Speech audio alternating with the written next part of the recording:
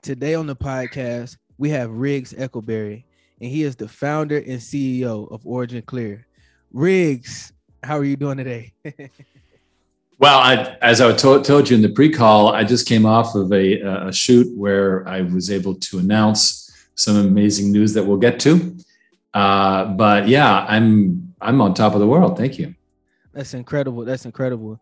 And before we get started, would you mind letting the people know where they can find, your company's website or find you on social media? So we are OriginClear, one word, obviously. So people can go to OriginClear.com or they can go into Facebook, type in OriginClear. What the smart thing to do is, right, when you come into OriginClear at the bottom, there's a sign up, put your name in, because when you receive updates from me and you reply, it goes straight into my inbox and I respond personally. So I love to hear from people.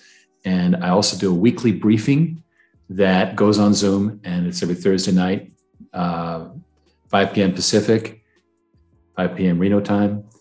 And you're on Pacific time, right? Yes, sir.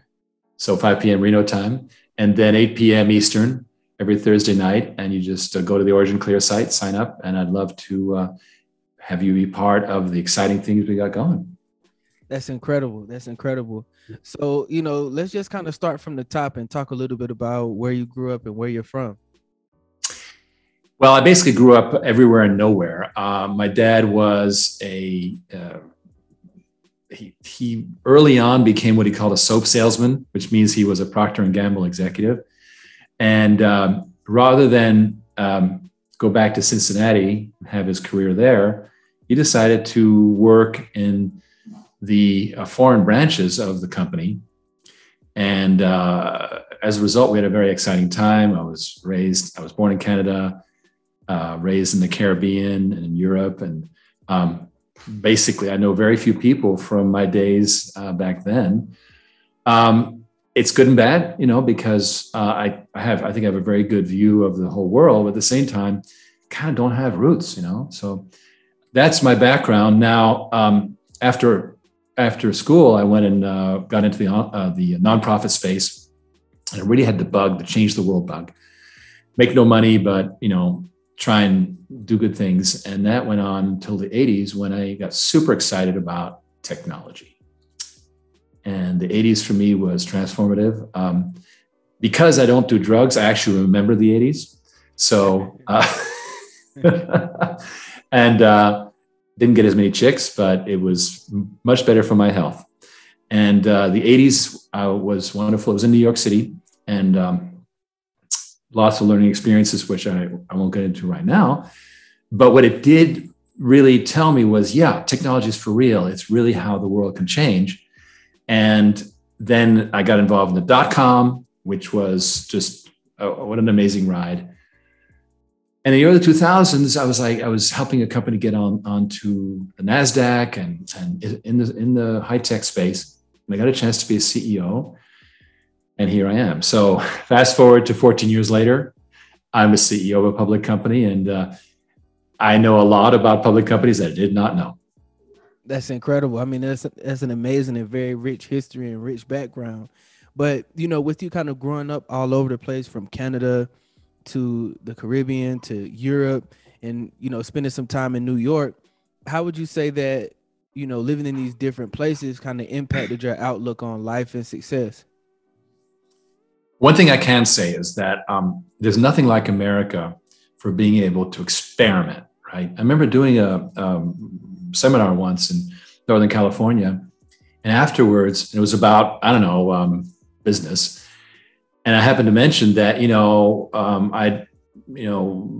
when basically trying the, trip and fall and get up model, trip and fall and get up, trip and fall and get up. And this German comes up to me afterwards and he goes, do you know, in Germany, we can't do that. If we fail once, we're done. Like, forget it. Your history, right? And I was like, whoa, that I would not want to be in Germany for that purpose, because I'm by nature, I'm experimental. Don't make me be perfect the first time, because it never is perfect. Come on, right? So I like America for the fact that we are friendly to that, get up and try again, get up and try again, learn your lessons and so forth. Perfection is attained, I think, through repetition. Just like becoming a good, weightlifter or rower or basketball player, 10,000 times, right?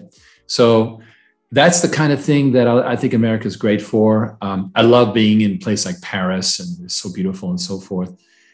But we got something good going on here. No, I would have to agree with that 1,000%. And I think that, you being not afraid to experiment and not afraid to try things and not even afraid to fall down, I believe that helped, create the path that you're on today and allowed you to take on such a huge problem that we have in the world. What OriginClear does, it tackles a huge problem in humanity. So, I just want to ask the next question. What is OriginClear? Well, thank you for that question. And we've had a long and varied history. And because we started out not in the water industry, we started out in what's called algae, and making algae into a biofuel, which was so exciting. And I was on Stuart Varney at Fox called me, "I'll call you Algae Man," And I was on all the big shows and people thought it was great. Then the price of oil crashed. And all of a sudden, algae was a science experiment. And you don't run public companies if you don't have a shot at making some money. And the price of crude, because of fracking, just crashed. And we had to reinvent the company. And that's when we realized that we needed to be that we had the opportunity to be in water, because harvesting algae is a suspended solid. You can harvest it out the same way you can harvest sewage, right? And we actually made the pivot. I have an amazing set of super loyal investors, people who believe in us. And they've been with us this whole time. I've got investors back from 10, 12, 14 years ago. They're still on board and they're very faithful. And what that means is we can try things. So in this case, we got into the water industry, and all of a sudden it was like everything went, all of a sudden, no media wanted to know about me. People are like, yeah, water is really interesting. Don't need to know about sewage. Thank you very much, right? And so I remember in the 80s, I was watching a sewage plant being built on the West Side Drive by the Hudson River, and it was just a bunch of concrete. I didn't have much interest in it. Like, oh, well, that's that, right? To us, civilians, it's just a thing that happens, but it affects us tremendously, right? They say that water kills more people than war. Well, we're very excited about war right now, but we're not excited enough about water, it seems. And so we need to really look at that. What we started doing was like, okay, let's forget that water is not sexy for a minute. What's really going on and how can we make a change? And over time, we found out that the thing that's happening in water is what's happening in a lot of industries, which is decentralization. Just like, for example, energy turning to solar and so forth. Well, more and more it's happening in water, not because people want to, but because they're forced to. The central infrastructure is falling apart. It's not being funded properly. And even if they had $1 trillion to spend, where are you going to put all the big water plants? It's all an urban landscape now, and it's going to take forever. And then everybody's going to object to having a water plant next to them because that turns their neighborhood into a low-class neighborhood. So long story short is we're not going to get the big centralized public works that we had for the last 100 years. This is not going to happen. Instead, we're going to have small point of use water systems. If you're a brewery and you're generating a lot of brewery wastewater, you're going to clean that water yourself. Now, if you're at a brewery, you're not in the water business. You don't know a thing about water. You don't have the capital for it, and you don't have the expertise. You're like, this problem needs to go away. And so what we've over the years figured out, especially after COVID hit, that was a big reality check for us. Like, ooh, we better do something serious, right? Because COVID had a way of really testing us all, didn't it? Right? I mean, even if you were in a business that wasn't really badly hit, like I would, thank God I never invested in a restaurant. Right. Service industries got really hit, but even ours, because all the assumptions just went away and we had to figure it out. And what we figured out was, guess what? This new do-it-yourself water treatment needs capital. So why don't we raise the capital? And that way, if Wesley has his own brewery, you would have a craft brewery, wouldn't you? Right? And you would have a craft brewery, and we say, okay, Wesley, you can treat your own water. Sign here. No, we don't need any money. We're good. Just pay on the meter. You're like, okay, sounds good to me, right? Because if it's not done right, you don't pay. You're happy. And so all of a sudden, it becomes a private utility versus a municipal utility. And that is the new thing. So we eventually called this something called water on demand, which is a way for ordinary investors to put money into water systems and get royalties just like they get from oil wells. We call it water like an oil well.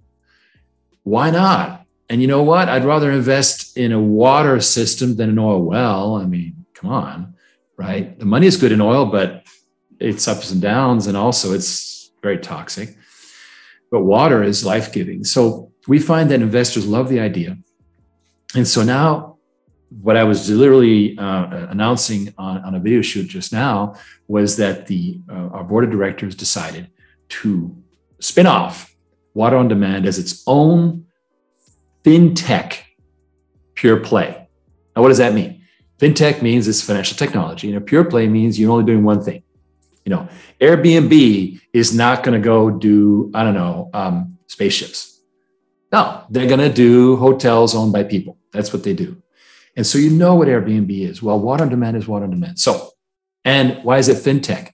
Because we also decided, well, if we're going to raise the money, we're not going to try and build all those machines. Take us forever. Raise $300 million. It'll take 30 years to build that many machines. Instead, delegate it. Let the water industry build them. Let the water industry maintain them. And we're the financial guys. And then the next layer of that is you have financial activity that then gets replicated in all the big finance hubs like Dubai, like London, Singapore, Tokyo, and so forth. And they can take care of the financing of the revolutionary water systems in their area. So this is a concept that has really got people so excited that it's like we explain it and people go, oh my gosh, I got to pull together some money for this, right? And that is a wonderful compliment because it kind of says this is a badly needed thing. Because Wesley, you know what's going on in the world with inflation, right? Yes. It's bad. But the problem is, what are you going to do? Buy gold? Well, gold doesn't make you money. It'll maybe retain value, but that gold's sitting in your safe. And then what? It just sits there, right? Well, what the solution is, get into income-bearing assets. Great, except all the assets have been bought up. Bill Gates went and bought up all the farmland, you know. Jeff Bezos is the biggest landowner in America, blah, blah, blah. So all the assets have been bought up, but water is just starting its run. So this is a brand new thing that investors can get into. And that is a pretty good financial strategy for these tough times. Agreed. It's always a luxury, and in this day and time, it's necessary to have cash flowing assets, much like you mentioned. And I know that one avenue, which sounds very interesting to me, and I possibly wouldn't have made that connection immediately, is you mentioned breweries would be a huge avenue for water on demand. I don't want you guys to give away all the secrets right now, but are there any other avenues that you have in mind that could possibly utilize water on demand? Yeah, well, theoretically everyone, but there's some early adopters, as you say, right? There's some that are better than others. For example, we have this whole trend towards work from home, which means that people can move away from the cities. And now they're moving into rural areas where there's even worse water systems. And you got housing developments that cannot get connected to sewer. It's expensive and the facilities don't exist. So they can get their own self-contained. So housing developments are a major action area where they have their own self-contained water treatment. Campgrounds, RV campgrounds, that kind of stuff. Anything that's disconnected is a no-brainer. Trailer parks are huge because, trailer parks, the way they treat their water is they just put it in a pond and it sits there. I don't know if you've ever driven by a trailer park somewhere in the South and there's a green pond over there. Yes. That's the poop, right? And the departments of environmental quality in places like Alabama are trying to do something about it. They're trying to improve the grade. And so these trailer parks are being made to clean up their act, but they can't connect to the municipal because it's just too dirty. You got to do their own. So we pioneered that for trailer parks.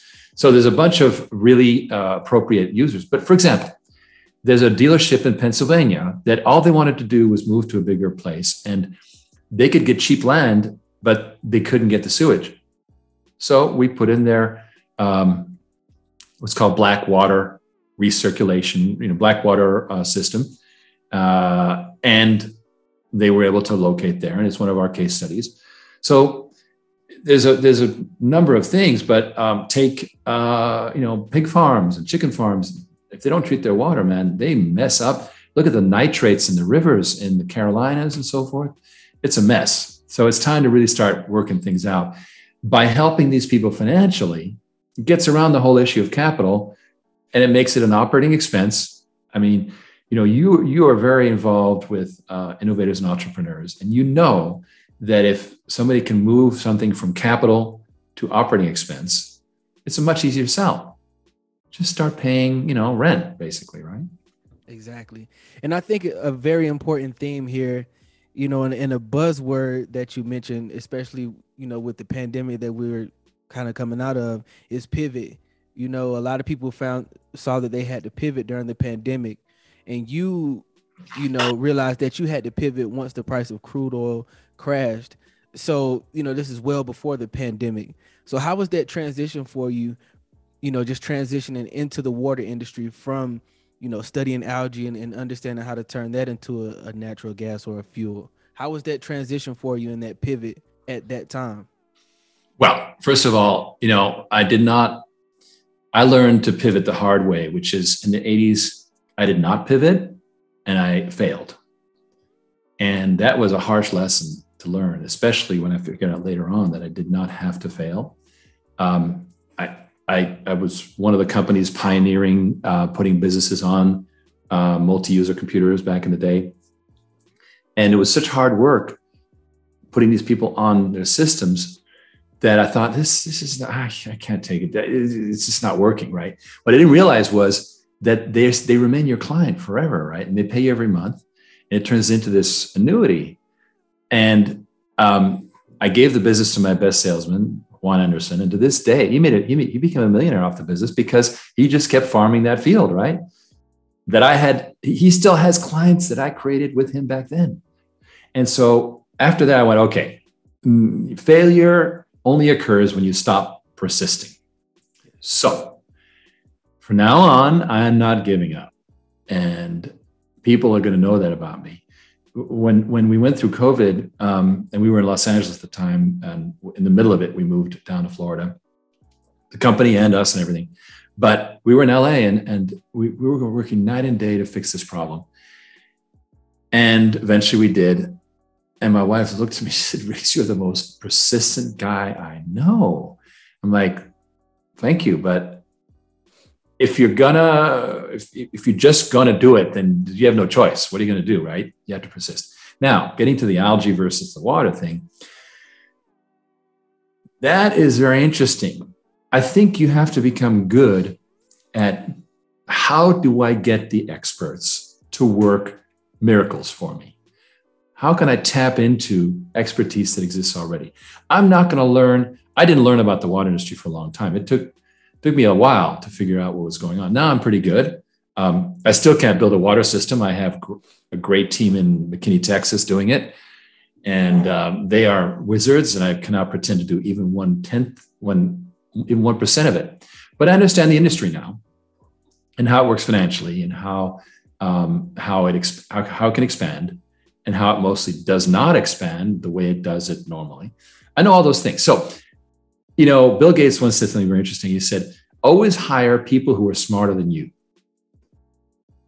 If you do that, then I'll get a CFO who's a smarter CFO than me. I'll get an engineer who's a better engineer than me. And that is going to ensure that I don't get completely harassed to death trying to figure out problems, because they got it figured out. And they'll come to me. I have a chief operating officer. I don't have to call him. He knows what to do. And he says, Riggs, we just accomplished this and this. We just tripled the sales. I'm like, thank you very much. He just does it. What a relief, right? So I believe, get the good people. That's rule number one. That's awesome. And that's a great piece of valuable information. One question that I want to ask you, you were kind of hinting at a little earlier, but, I want to talk about city water.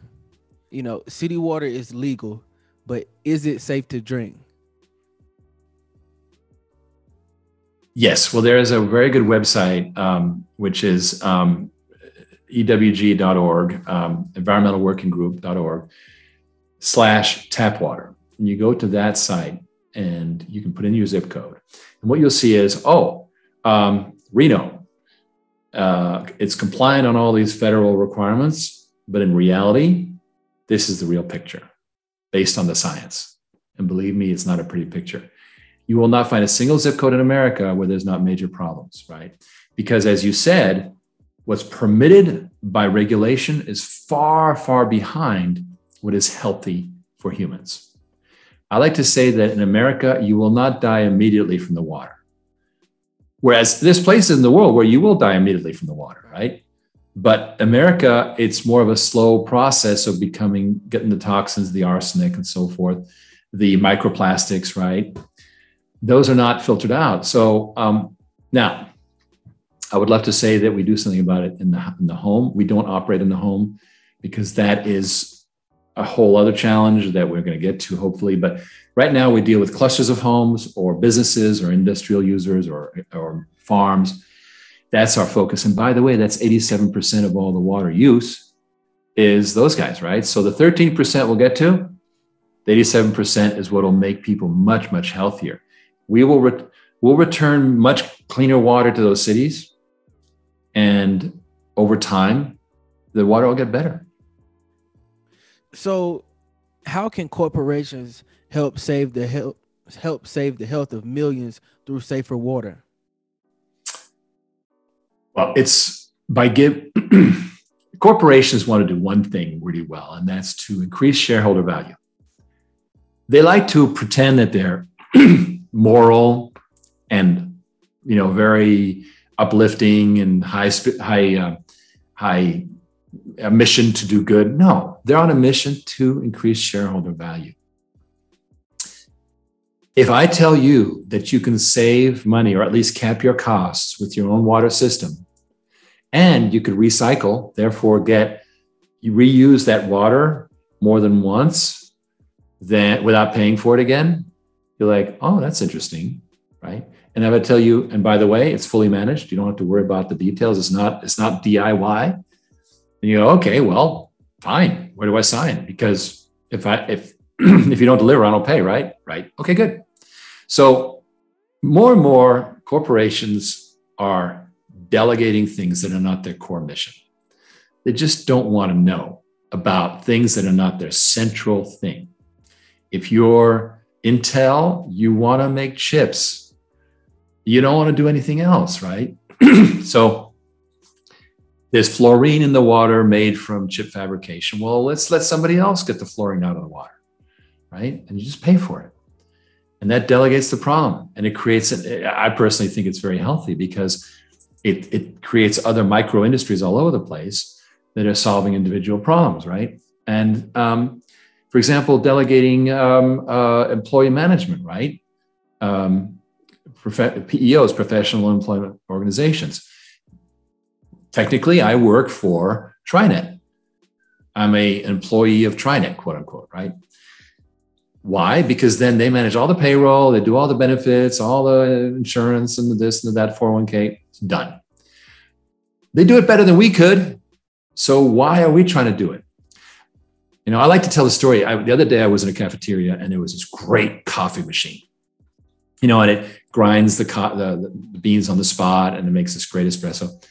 And I said to the guy, I said, how much does this thing cost? He goes, I don't pay for this thing. I pay by the cup. Somebody else maintains it, keeps it clean, puts the coffee in it. I just pay for the amount of button pushes. Exactly. And he's happy. And you know what? He's paying more. He's paying more than he would normally, but he doesn't have to worry about the damn coffee machine, right? He's paying for that peace of mind, which is always worth it. A great investment. You know, but one question that I wanted to ask is that, you know, you're no stranger to entrepreneurship. You know, you mentioned that you founded a company before this one, you know, and even before that, you know, you were a CEO at a large tech firm. So what I want to ask is that, you know, is entrepreneurship an interest and a skill set that you think you were born with, or is it something that developed over time? And if it is something that developed over time, how did you nurture that development? How did you gain your business acumen? Well, Wesley, I think I tend to just get in trouble. And then I get in trouble and then I have to do something about it, right? I in the 80s, I got into the computer business selling computers. I didn't even know how they worked. I got in such trouble. I then had to somehow recover. And like, oh crap, I just sold a bunch of computers. I better figure out how they work. And I started getting help. And, you know, that's just, it's probably a character defect. But I tend to just say, what the heck, right? Now, we all need to, these days, I believe we need to think entrepreneurially because there is no job out there that is safe. We know that. Even in Japan with cradle to grave, no longer, it's over.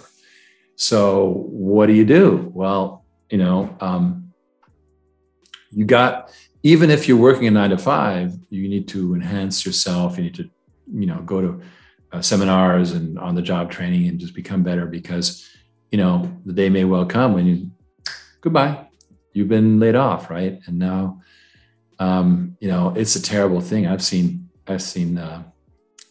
the year 2000 when we had the tech crash. One guy, I was in LA at the time. One guy was driving up and down the West Coast, sleeping in his car to try and raise money for his .com. That's all he was doing. Poor guy. I never knew the end of that story, but he was reduced to that. These things happen, right? There's no stability anymore. I mean, look, I remember in October of 2019, I'm looking at the traffic in LA and going, well, economy seems good. Everything seems fine. I don't see how it could all grind to a halt. And then March 2020, it did grind to a halt like that. I was like, wow, that is scary, right? And you got to pivot, like, whoa. And many people either couldn't because they were stuck in things that were just going to be in trouble, but you got to do something because the alternative is business suicide, in my opinion. Understood. I mean, and I agree with that 1000% because this is something that I've never seen before in my lifetime. And it's certainly something that I did not think could happen. The entire economy just coming to a halt, like a complete standstill. So I know that woke probably everyone up and just let them know, hey, it's important to have multiple revenue sources. And it's important to save as well and to plan for the future and have backup plans and just kind of do everything you need to do possible because, you know, like you said, jobs aren't necessarily guaranteed. You know, your way of eating today is not necessarily the same way you'll be able to eat the next day. Unfortunately, you know, remember the preppers? We used to think they were completely crazy, you know, these crazy preppers. Exactly. And with their bunkers and everything. Right. They were right. Oh my gosh. Exactly. Oh Lord. I feel so embarrassed because like, oh, I guess you were right. Yep. Exactly. So, one important, topic that you mentioned, or, thing that you mentioned, is that you focused on building a team and finding the right expertise. So, what I want to ask is, how did you focus on actually building your team and going out and finding those experts in the field that you were in or transitioning to? It's a really good question. I have to say that early on, I could have done a better job of getting really good talent. I had very gutsy talent, but they were, I would say, a little bit. They were reaching for, like, didn't were trying to meet the expectations, but they were gutsy, and that's fine. We learned a lot from that. But now, starting in 2018 is when I started really attracting people who were amazing people. And, I've never gotten a position in my life by a headhunter. I've always gotten it through networking, and I've always acquired talent through networking. People just get interested. My most recent hire was an amazing exec called Andrea D'Agostini. So he's great despite being Italian. And he is now the number 2, and he's seriously strategic guy. That was one phone call, and I was looking for the right person, and somebody said, yeah, Andrea could be available. I went, really? Oh my gosh. Because I already knew about him.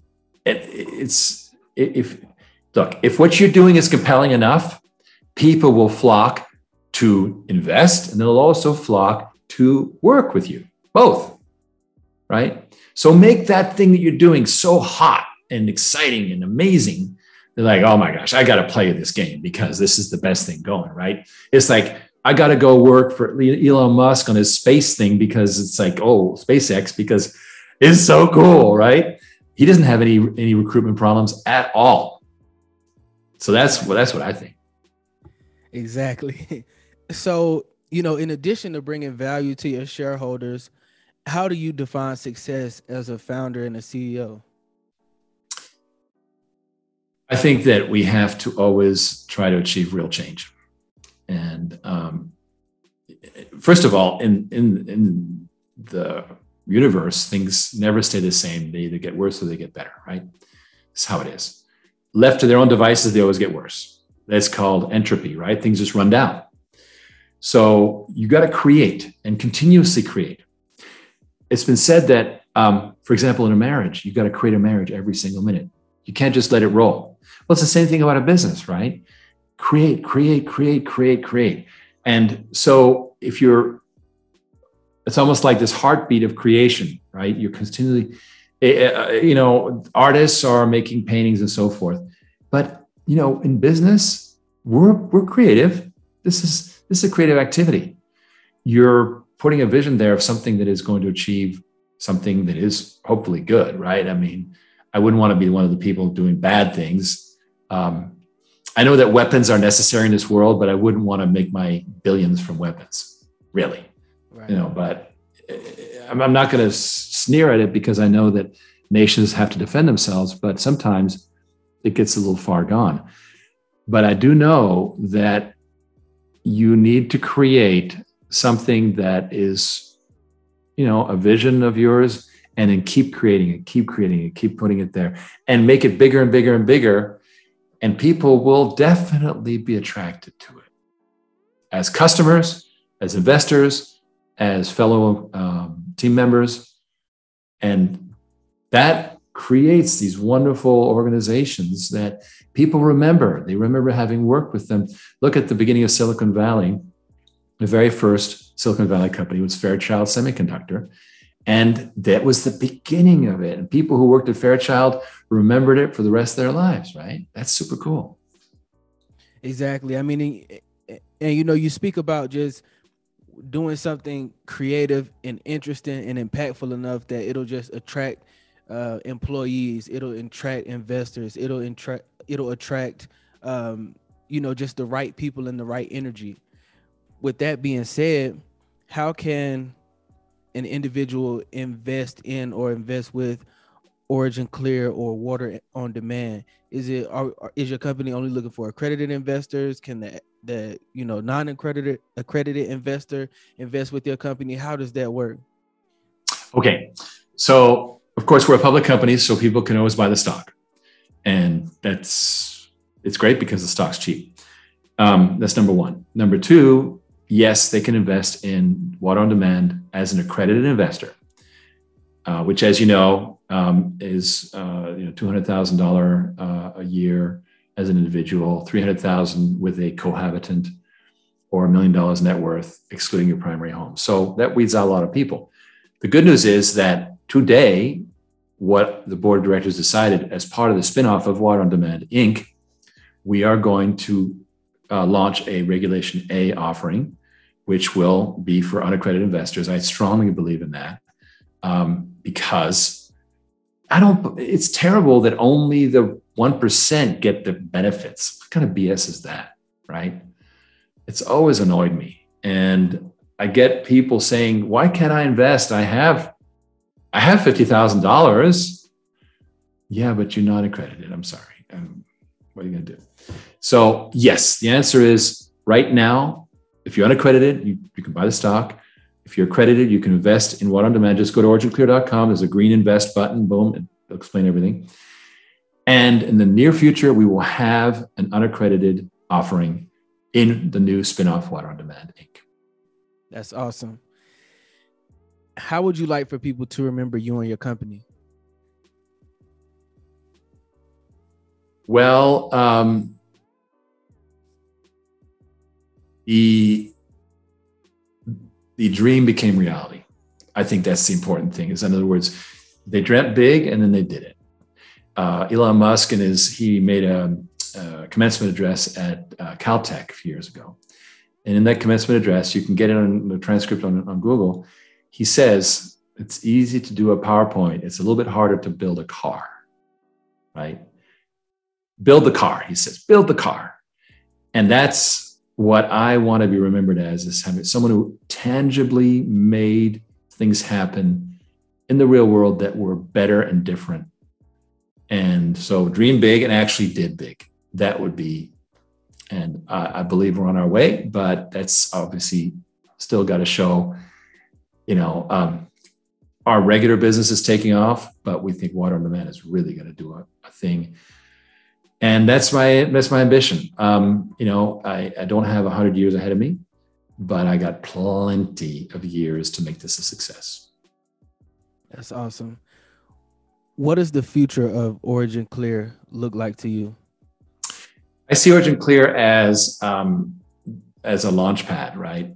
Like Cape Canaveral, just a bunch of things that we develop. Okay, we incubate this. Okay, we incubate this. And we keep, of course, significant percentage over time of each of these. Let's say it's a third, right? Well, a third of a lot of these is a lot more than trying to bunch it all up in one.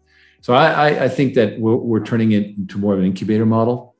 And that allows us to be, and when we launch these companies, we'll be their service organization for finance, HR, IT, all that stuff. Why replicate that, right? So we will continue to supply those essential marketing, things like that.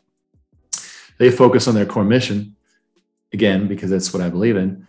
And they will become, because they're pure plays, they'll become very well focused activities that attract a lot of success in the end. So that is really the future of OriginClear, is to be an idea lab in a way. That's awesome.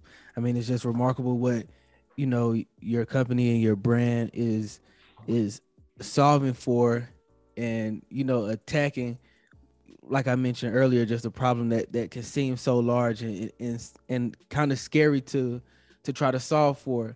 But your company is solving the problems that really matter and that will really affect billions of people. From your lips to God's ears. I mean, that is really what we believe we can do. It's hard. It's kind of like getting a locomotive going, slow at first, but it can be done. And that is, what I'm excited about is that we really have this tiger by the tail, and it's really happening. And that's why I love it when people show up each week at my Thursday night briefings, because they get the latest and greatest right then and there. And we try and say everything we possibly can say within the law, we say. And that people realize and they appreciate. That's remarkable. Riggs, thank you so much for your time today. I've enjoyed talking to you and learning from you, and I wish you all the best. Wesley, it's been such a pleasure. I learn from these challenging interviews too, so I appreciate it. And I wish you all the best in your future podcasting, okay? Yes, sir. Thank you.